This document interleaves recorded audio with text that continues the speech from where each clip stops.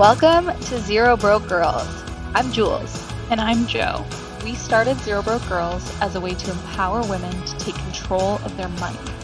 We think the first step is to simply start talking about it. So that's what we're going to do. We're so grateful you've joined us for this week's episode. Let's get started. Hey, Joe. Hello, hello. Hey, Jules. So welcome, everyone, to our first full episode at Zero Broke Girls, where we are going to be talking all things money, how we earn it, how we spend it, save it, and how we feel about it. Money impacts almost every aspect of our lives. And so we're so interested to talk to women about how they see it, manage it, think about it, what they know, what they want to learn, what resources have helped them in the past, and what they're still looking for. All of this will help us to grow a more informed and empowered community of amazing women. We can't wait to have guests on our show, and we have some pretty great ones lined up. We have experts who are going to join us to talk about what they're seeing in their businesses, as well as everyday women like us who are going to be sharing their stories and perspectives on the more personal and emotional side of the equation.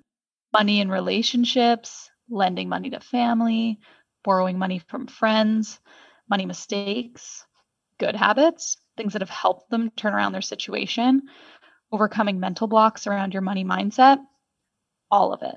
And we're so excited. So some of these women will choose to remain anonymous and others won't. We let our guests decide. But before we have any guests here, we wanted to spend the first episode talking about Zero Broke Girls and discussing a little bit more about who we are and why we're embarking on this journey. Joe and I are both super curious and interested in all things money. Recently, maybe because we've had a lot more time at home due to COVID-19, we've spent a lot of time reading, and we became insanely interested in what was going on with women and money and why. Yeah, I mean, ultimately, the stats about women and money are not great. No. Depending on what you're looking at, it goes from bad to worse in a lot of places. And I think one of the things that brought our attention to it was all the increased scrutiny during the pandemic about how much more it was impacting women than men, specifically as it relates to finances, employment, all things like that. So that's how we got interested in this topic, or more interested in this topic, and what ultimately led us to create Zero Broke Girls and start the discussion. So we thought a great way to kick off the podcast would be to share some of those stats with you. So what we've decided to do is we've each gone through the number of things that we found over the last few months as we started working on this. And we picked our top 3 stats. Things that made us mad, things that made us curious, things that made us confused, all of the above. And we are going to share them with each other for the first time and talk about them. So we haven't shared them with each other prior to this. So we could end up with 6 stats, or we could end up with 3 if our brains work exactly the same and we've picked the same 3. But we've tried really hard not to do that. Without actually knowing. Yeah, we're about to find out. So before we get into the statistics, I think it's really important to note that statistics are not perfect. They are typically based on a sample of people, which isn't always fully representative of the whole population. We don't have all the information behind the selection criteria that was used or the methods that were used in the calculations. And there are a number of reasons that can lead to bias being introduced into statistics. All that being said, our main goal behind sharing the stats are to show that issues do exist when it comes to women and money. What we want to achieve with this podcast is to get to the stories behind the statistics by talking to women. Okay, so I guess I get to go first. Before I say the stat, Jules, mathy Jules. Okay. Can you explain? Just some background. I did do a math minor in university. Yes. And I did not. So I had to brush up to make I really sure hope I can answer your question after I just said that. Yeah, I really hope so too. So the median of something. Can you explain to our listeners what the median is? Because the stat is a median stat, and I want to make sure that they have the context. Absolutely. So the median is basically the midpoint of something. So if you have a range of numbers and you line them up from smallest to largest, the middle point would be your median. And the median is really useful because when you're using an average, it can be skewed by really high numbers or really low numbers. Whereas that doesn't happen for the median. The midpoint is still going to be the midpoint, whether there are outliers kind of on either side of it. Does that make sense? Yeah, that's perfect. So this stat is about median net worth. And net worth is basically the value of assets a person owns minus the liabilities they owe. So what do they have? What do they owe? What's the difference? Net worth is a super great way of, seeing how people balance out. So this is for US women. I'll preface that. And the specific stat is for single women. And the median net worth for single Black women is $200. $200. And $100 for Latino women. Wow. And just to compare, against white women is 15,640. Oh my God. So literally the net worth for women of color is less than a penny for every dollar of white women. And that's not even talking about men who are well above white women, almost double by the Wow, the inequality. same stat. Yeah. So I was absolutely floored by that. That is a shocking one. That makes me so mad. I know. So in this article, which is actually a Clever Girl Finance article, and we'll link all the articles at the end of the podcast, but the article basically said that stat, there's kind of 5 things that drove that stat, and I'll read them to you. The first is a lack of financial literacy resources and financial services that cater to women of color. And this is super interesting because we've talked about this a lot, and I think we're going to bring guests on who can talk about this as well. But it's just an insane reality that in 2020, this is still such a prominent issue. Yeah. The second is the impact of the gender wage gap on women of color. We know that women on average earn less than men, but women of color significantly less than that, which is brutal. Really Investment wage gap was the third. And the fourth, I'm not going to say because it's actually my second stat. And I don't want to ruin it. And then the fifth was that lenders specifically target women of color with higher interest rates and, mortgage discrimination, things like that. I mean, the inequality is so pervasive in absolutely everything. It's honestly outright enraging. And I can't believe that article is not on the fucking front page of the New York Times. Like, I don't understand why people aren't aggravated by this. I mean, it's a phenomenal article. I hope everybody reads it. But also, I hope everyone is incredibly angered by it. So that's that one. Okay, you're up. Number 1. Wow. Okay. The first one I wanted to talk about was, really why we're here, which is to talk about money. Mm-hmm. And so I found this statistic that says 61% of women said they would rather talk about their own death than money. No. Yeah, that's what it is. 61? So this is a Merrill Lynch. They did a survey. I feel like I need to call 10 friends and ask them if they really feel this way because I believe it. I actually have another stat that's related to this one. So it's the same theme. Let's not count it as my second stat, but I'll share it as well.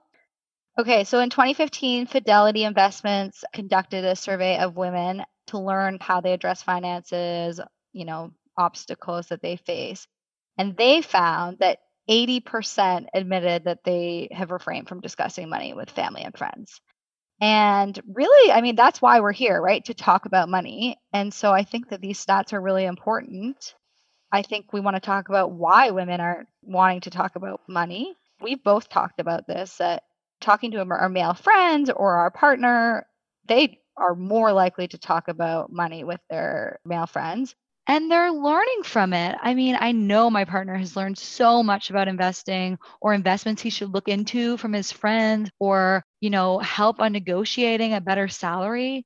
And I'm just not talking about these things with my friends. Yeah, I mean, it's also just like money, as much as, learning about money is important and personal finance, and that's primarily what we'll probably be talking to everyday people about. Talking about your goals around money and how much you make and what you want to make and what your ambitions are career-wise. I mean, that's how you find opportunity. And if you're not Absolutely. willing to talk about it or open the conversation, you're also not opening up to the possibility that somebody you talk to might have an opportunity for you. Or like, I just think Right. it's so interconnected with so many other areas of our life that it's not just about, you know, how much money we have in our savings account or how much our credit card debt is. It's also about our jobs and our quality of life and the types of things we want for our families. And the 80% stat is actually more shocking to me. Yeah, so that one is more about they've refrained. So it's not 80%, have said they don't want to. It's just they Mm-hmm. haven't. The study goes on to talk about the why, which I think is really Oh, okay. important. What is it? A lot of people felt that the discussion on money is too personal. So I mean, yeah. that's why we want to talk about it. I find that so So, funny though, because, and this is just a total aside, this is not statistically backed. This is just my own opinion. And I've actually heard my own friends say that to me too when I've talked about it, like, oh, that's personal. I don't want to talk about it. yeah. But then I will literally talk to those same people about like a one night stand that they had or Yep. their latest trip to the OBGYN or getting a pap smear. And I'm like, how is Money that more not personal to, personal. I yeah, know. like how I is, know. like, what is too personal? Because people are openly talking about their sex lives on the internet these days. Yes. But But like, they won't talk about money. I know, it's same thing. Like I share like the most intimate details with like of my life with my friends and they do too. Until it gets to money. How that's the line? It is very surprising. yeah, I find it so interesting. And I would love to talk to someone who does feel that way so we can better understand it. Cause I mean, I'm sure there's a lot there, right? Like, I think there's so much stigma around either having money or not having money or what it Mhm. means that I don't want to imply that those feelings aren't valid because they definitely are. I think if we can better understand why people feel that way or why they feel it's too personal, whether that be, embarrassment or shame or just sheer uncertainty because they don't know, they don't want to feel stupid. I don't know what it is. I don't want to pretend that I know what it is, but if we could understand the why to that question, why is it so personal? I mean, then maybe we Yeah, getting can. past that, why aren't we talking about it? Because it's too personal. Okay, well, why do we feel like it's too personal? Just moving And then on let's to let's go there let's because get to the core I would issue. love for someone to talk about their experience in that way. So yeah, so too personal was listed. They don't like to share this information and they were not raised. Those were kind of the main thing. And this also could be leading to why it's too personal. If you're raised to think that finance is sort of a personal topic, it's not talked about at all with your family. It's very similar to the conversation about race. If you've never talked about it and you don't know how to talk about it, it's very uncomfortable. There's a Yes, high probability you're going to say the wrong thing or ask the wrong question. absolutely. I mean, there's just so many things people need to start talking about. There really are. We need to be talking about everything. And then confidence was brought up a lot, which is ironic when I explain my second stat. So this comes from a Forbes article and it lists a number of studies, but basically the overall message is that women are actually better with their money than men. And they save a higher proportion and they are better investors than men. So women outperform men. There was an old study actually that's back from 91 to 97, gender overconfidence and common stock investment. And so that was a Cal Berkeley study. They found that men traded 45% more frequently than women, but women outperformed men by just under 1% per year. Now, this is from 91 to 97, so it's very old. So, and likely the men trading 45% more frequently than women, that has definitely gotten better. But that outperformance stat has held. More recent research confirms. So there was a study between 2012 and 2016 by the Warwick Business School, and the group of women outperformed males in the study by 1.2% per year. Basically, the message is women are less confident. However, when they actually get into it, they're outperforming men. They're doing it less, but they're better at it. It's funny that you say that. And this wasn't one of the ones that I brought, but I know that you said that the one you found was older. One of the ones that I was looking at is I found an article from New York Times from 2019. And the title of the article is Consider Firing Your Male Broker. Yeah. Only 1 in 5 brokers are women, but they consistently outperform the men, which I just think is awesome. Yeah, I think it's awesome too. Though they only are in the roles about 20% of the time. So it's just interesting, which actually kind of leads into my next stat. Perfect. So, and it's kind of along the same lines. So the kind of framing of this is that there's been a lot of studies recently by Forbes, by Fortune, by Harvard, by pretty much everywhere, saying that diversity in leadership creates better results in the workplace.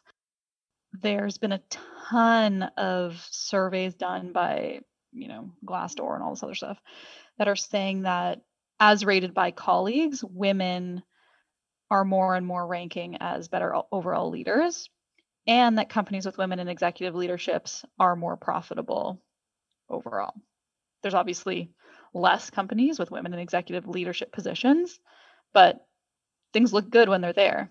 So the stat, though, is that companies run by women received 2.7%. 2.7%. So let's call it 3%. We'll round up just for the sake of rounding up. Companies run by women received around 3% of all of the venture capital funding in 2019. That's crazy. 2.7%. What percentage of companies are run by women? So the article does not say, that's a really good point. The article does not say how many companies are run by women versus men that correlates to the 2.7. I would imagine it's significantly less, but hopefully more than 2.7% of companies are run by women. Not to mention those women in those executive leadership positions where they're outperforming, they're also getting paid less. For sure. Yeah. Can't ignore that one. Okay, my last stat. This is a doozy. But I don't know if it's as shocking as the others, given where we are. But anyways, so my last stat is around debt, specifically student loan debt. So when we were doing our research, we initially, before this ever came to be, there was a ton of stuff around women being stressed about money, and debt was a huge component of that. I think debt is a huge reason why our net worth is so low. Spending, obviously, credit cards is big. But this one is related to student loan debt. And it's, again, an American statistic, largely because American statistics are just more accessible, I think, than statistics for any other region. And maybe they're not indicative of the situation in other countries in the world, but we have what we have, so we'll go from there. Just as a kind of note, there's $1.5 trillion of student loan debt in the US. 1.5 trillion. That's probably more than the economy of some small countries. Again, I'm not an expert. Don't fact check me on that, but that would be my assumption. And 2/3 of that, so 929 billion of it, is held by women. Joe, you stole my stat. Was that your stat? Yes. Well, good thing I got to read my third one first. Woohoo! Yeah, it's amazing that women are getting educated. It's unfortunate that there's such a big cost and they pay such a huge financial cost and burden to do it through debt.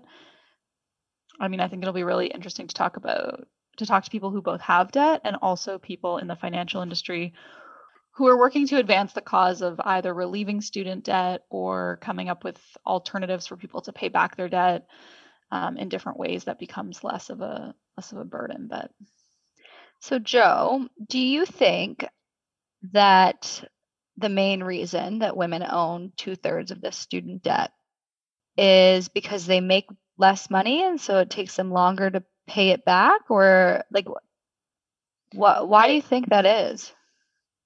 I don't know. Honestly, Like I it seems really like I could, see, okay, 55-45 kind of thing. But 2/3 just seems so much more. Okay, so this is to your point. You were right on the money, by the way. One of the main reasons that women own so much more debt is the report says that women graduates are paid 74% of what male graduates make. Hmm. So then couple that, I would imagine, with, when they take time off to have children, if they have children, the fact that we're not promoted as fast, the fact that we're not, when we get raises, they're not as much. Again, significant generalizations made in that statement, but the premise is there. There's a lot of stuff happening in the States right now around loan forgiveness, which would be super interesting to talk to somebody about because it's such a Absolutely. complicated, intricate financial problem for the government, the people, everybody. I would be super interested to talk to somebody on that. So if anyone listening knows anything about that, please let us know.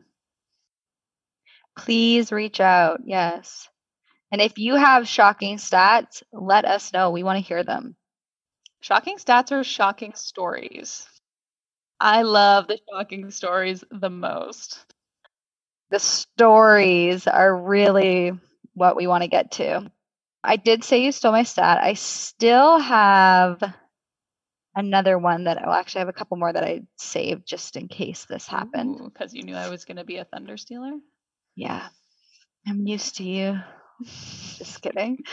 Okay, so this one I saved actually in relation to a conversation that you and I have had in the past about working with financial advisors that talked about the unconscious bias that exists.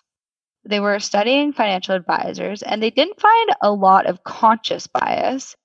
But one of the things they did was they tracked their eye movement. So when the financial advisor was helping a heterosexual couple, and they tracked where the financial advisor actually spent their time looking. And they found that 60% of the time, the advisor focused their attention on the male versus 40% the female. And you have an experience that is a little bit like Yeah, that. I can't believe that they actually made a statistic about that because, well, first of all, I'm glad they did. But yeah, my experience was when we were going to actually open up an education fund. We had just had a baby. It was our first child, and we had to go to the bank because both of our names had to be on the account.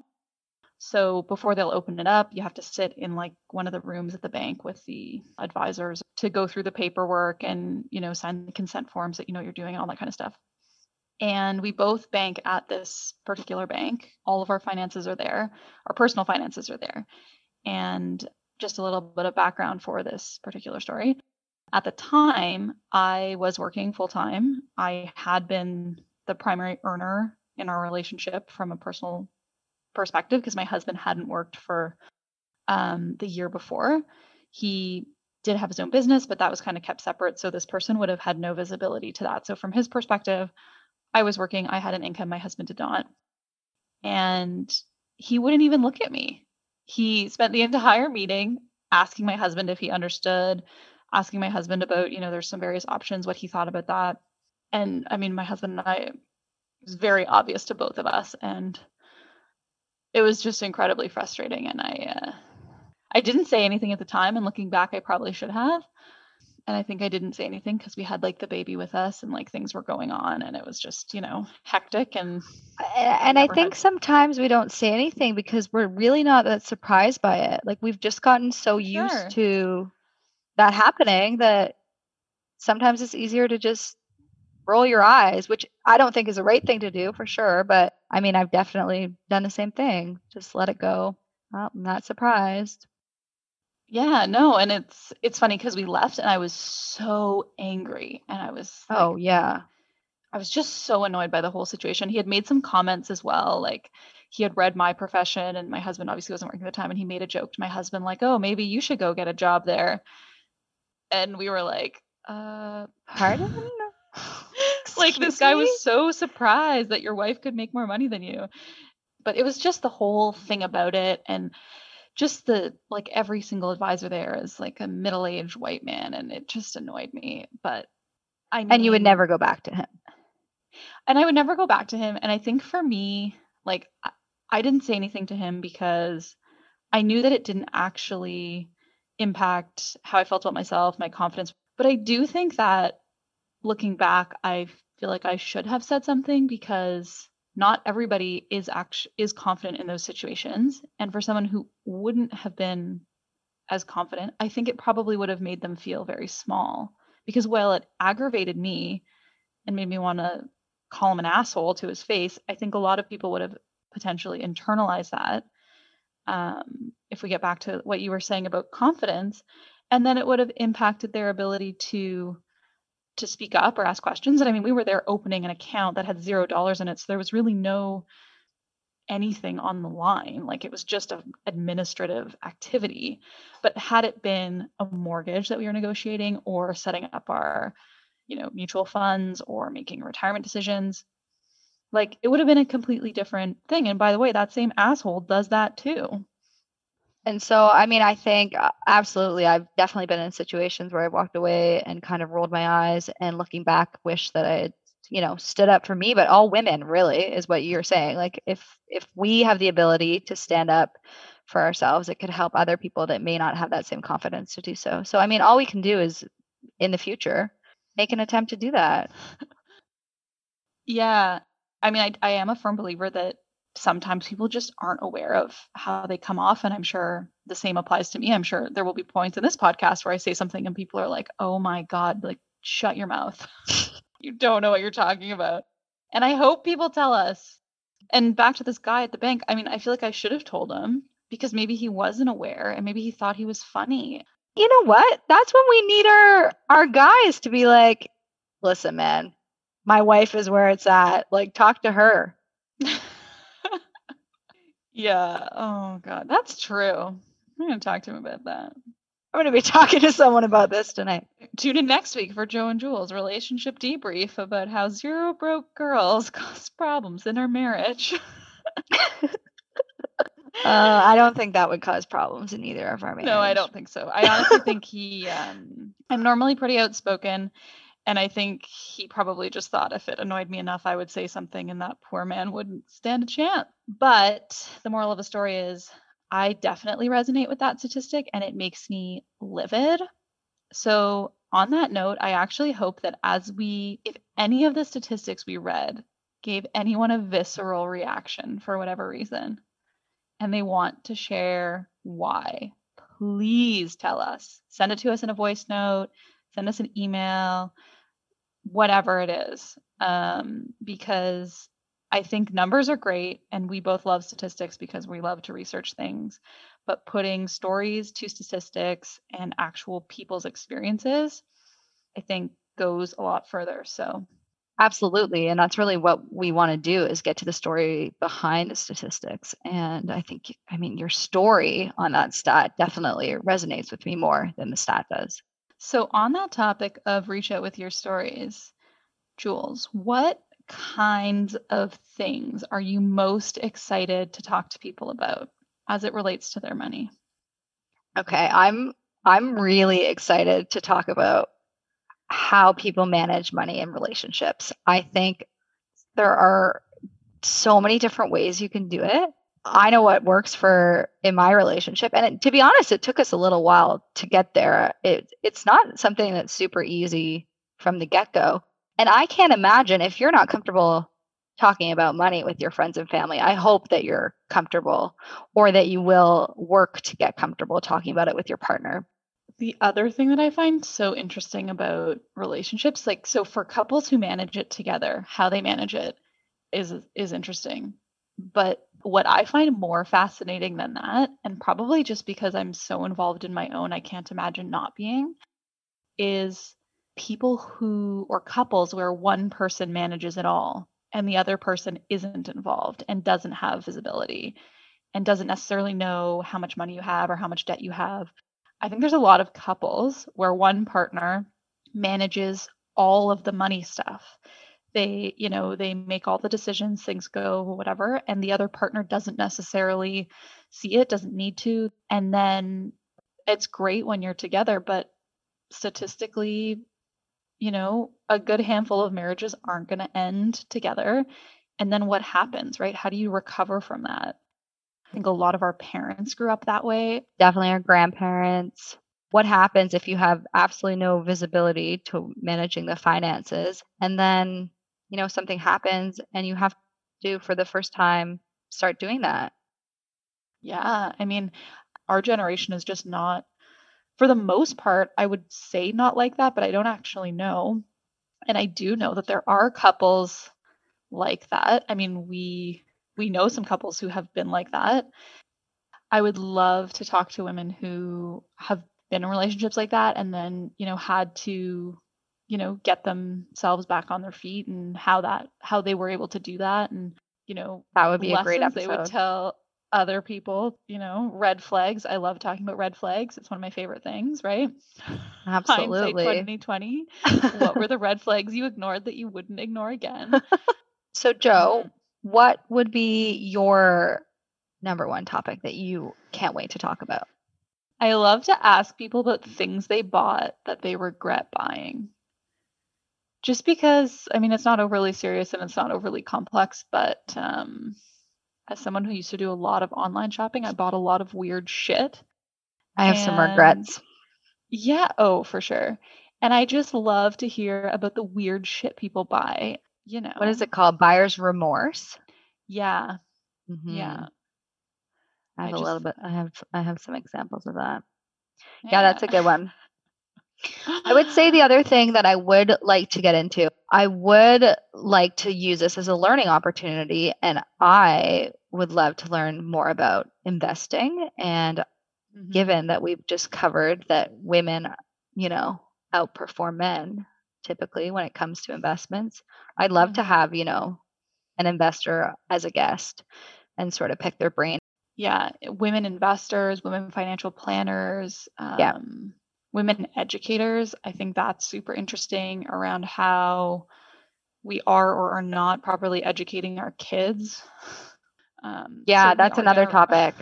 How do we Yeah. educate our kids? I mean, one of the reasons that women don't talk about money that they listed was because they weren't brought up talking about money. So talking about money with kids, I think, is really important. Yeah, and how do we stop the next generation of women from being in the situation we're all in where we're just trying to figure it out? They can figure out the next thing. I don't know what it'll be, but Hmm. there's always going to be something. The reason that we really brought up those statistics, Joe, was because we want to help change them. We don't like the way they sound. We don't want those to be the statistics. They're terrible. They're absolutely terrible. Our hope is that our kids grow up in a world where those statistics are different, are better. Are starting to slide in the other direction. Exactly. And they have been, but there are still some truly shocking ones. So we started Zero Broke Girls as a way to empower women to take control of their finances and to help change these statistics. We want there to be fewer women living paycheck to paycheck and way fewer women that are stressed out about money. In our perfect world, there would be zero women stressed out about money living paycheck to paycheck, or zero broke girls. We noticed there was a lot out there in terms of education material, which is awesome. But this is more about actually having conversations about it. So, like Joe said, moving past the actual stat and tying a story to it, learning from others. I mean, we talk to our girlfriends about everything under the sun, like we were discussing earlier, other than money. Every time we do that, every time we have these conversations, we pick up amazing tips and suggestions. I think we both agree that we'd much rather learn about personal finance by having these discussions, over a cup of tea, maybe a glass of wine, Definitely a glass of wine. rather than reading about, compound interest for the 500th time. We're going to talk about something that's been uncomfortable to talk about in the past with women, the same way we talk about our favorite recipes, our relationships, shopping, and our next travel destination. So that's basically what we're here to do.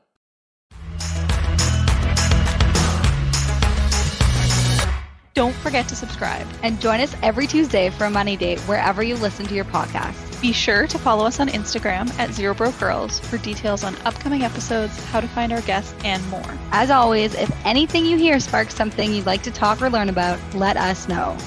We would absolutely love to hear from you. Thanks for joining us. We can't wait to chat next week.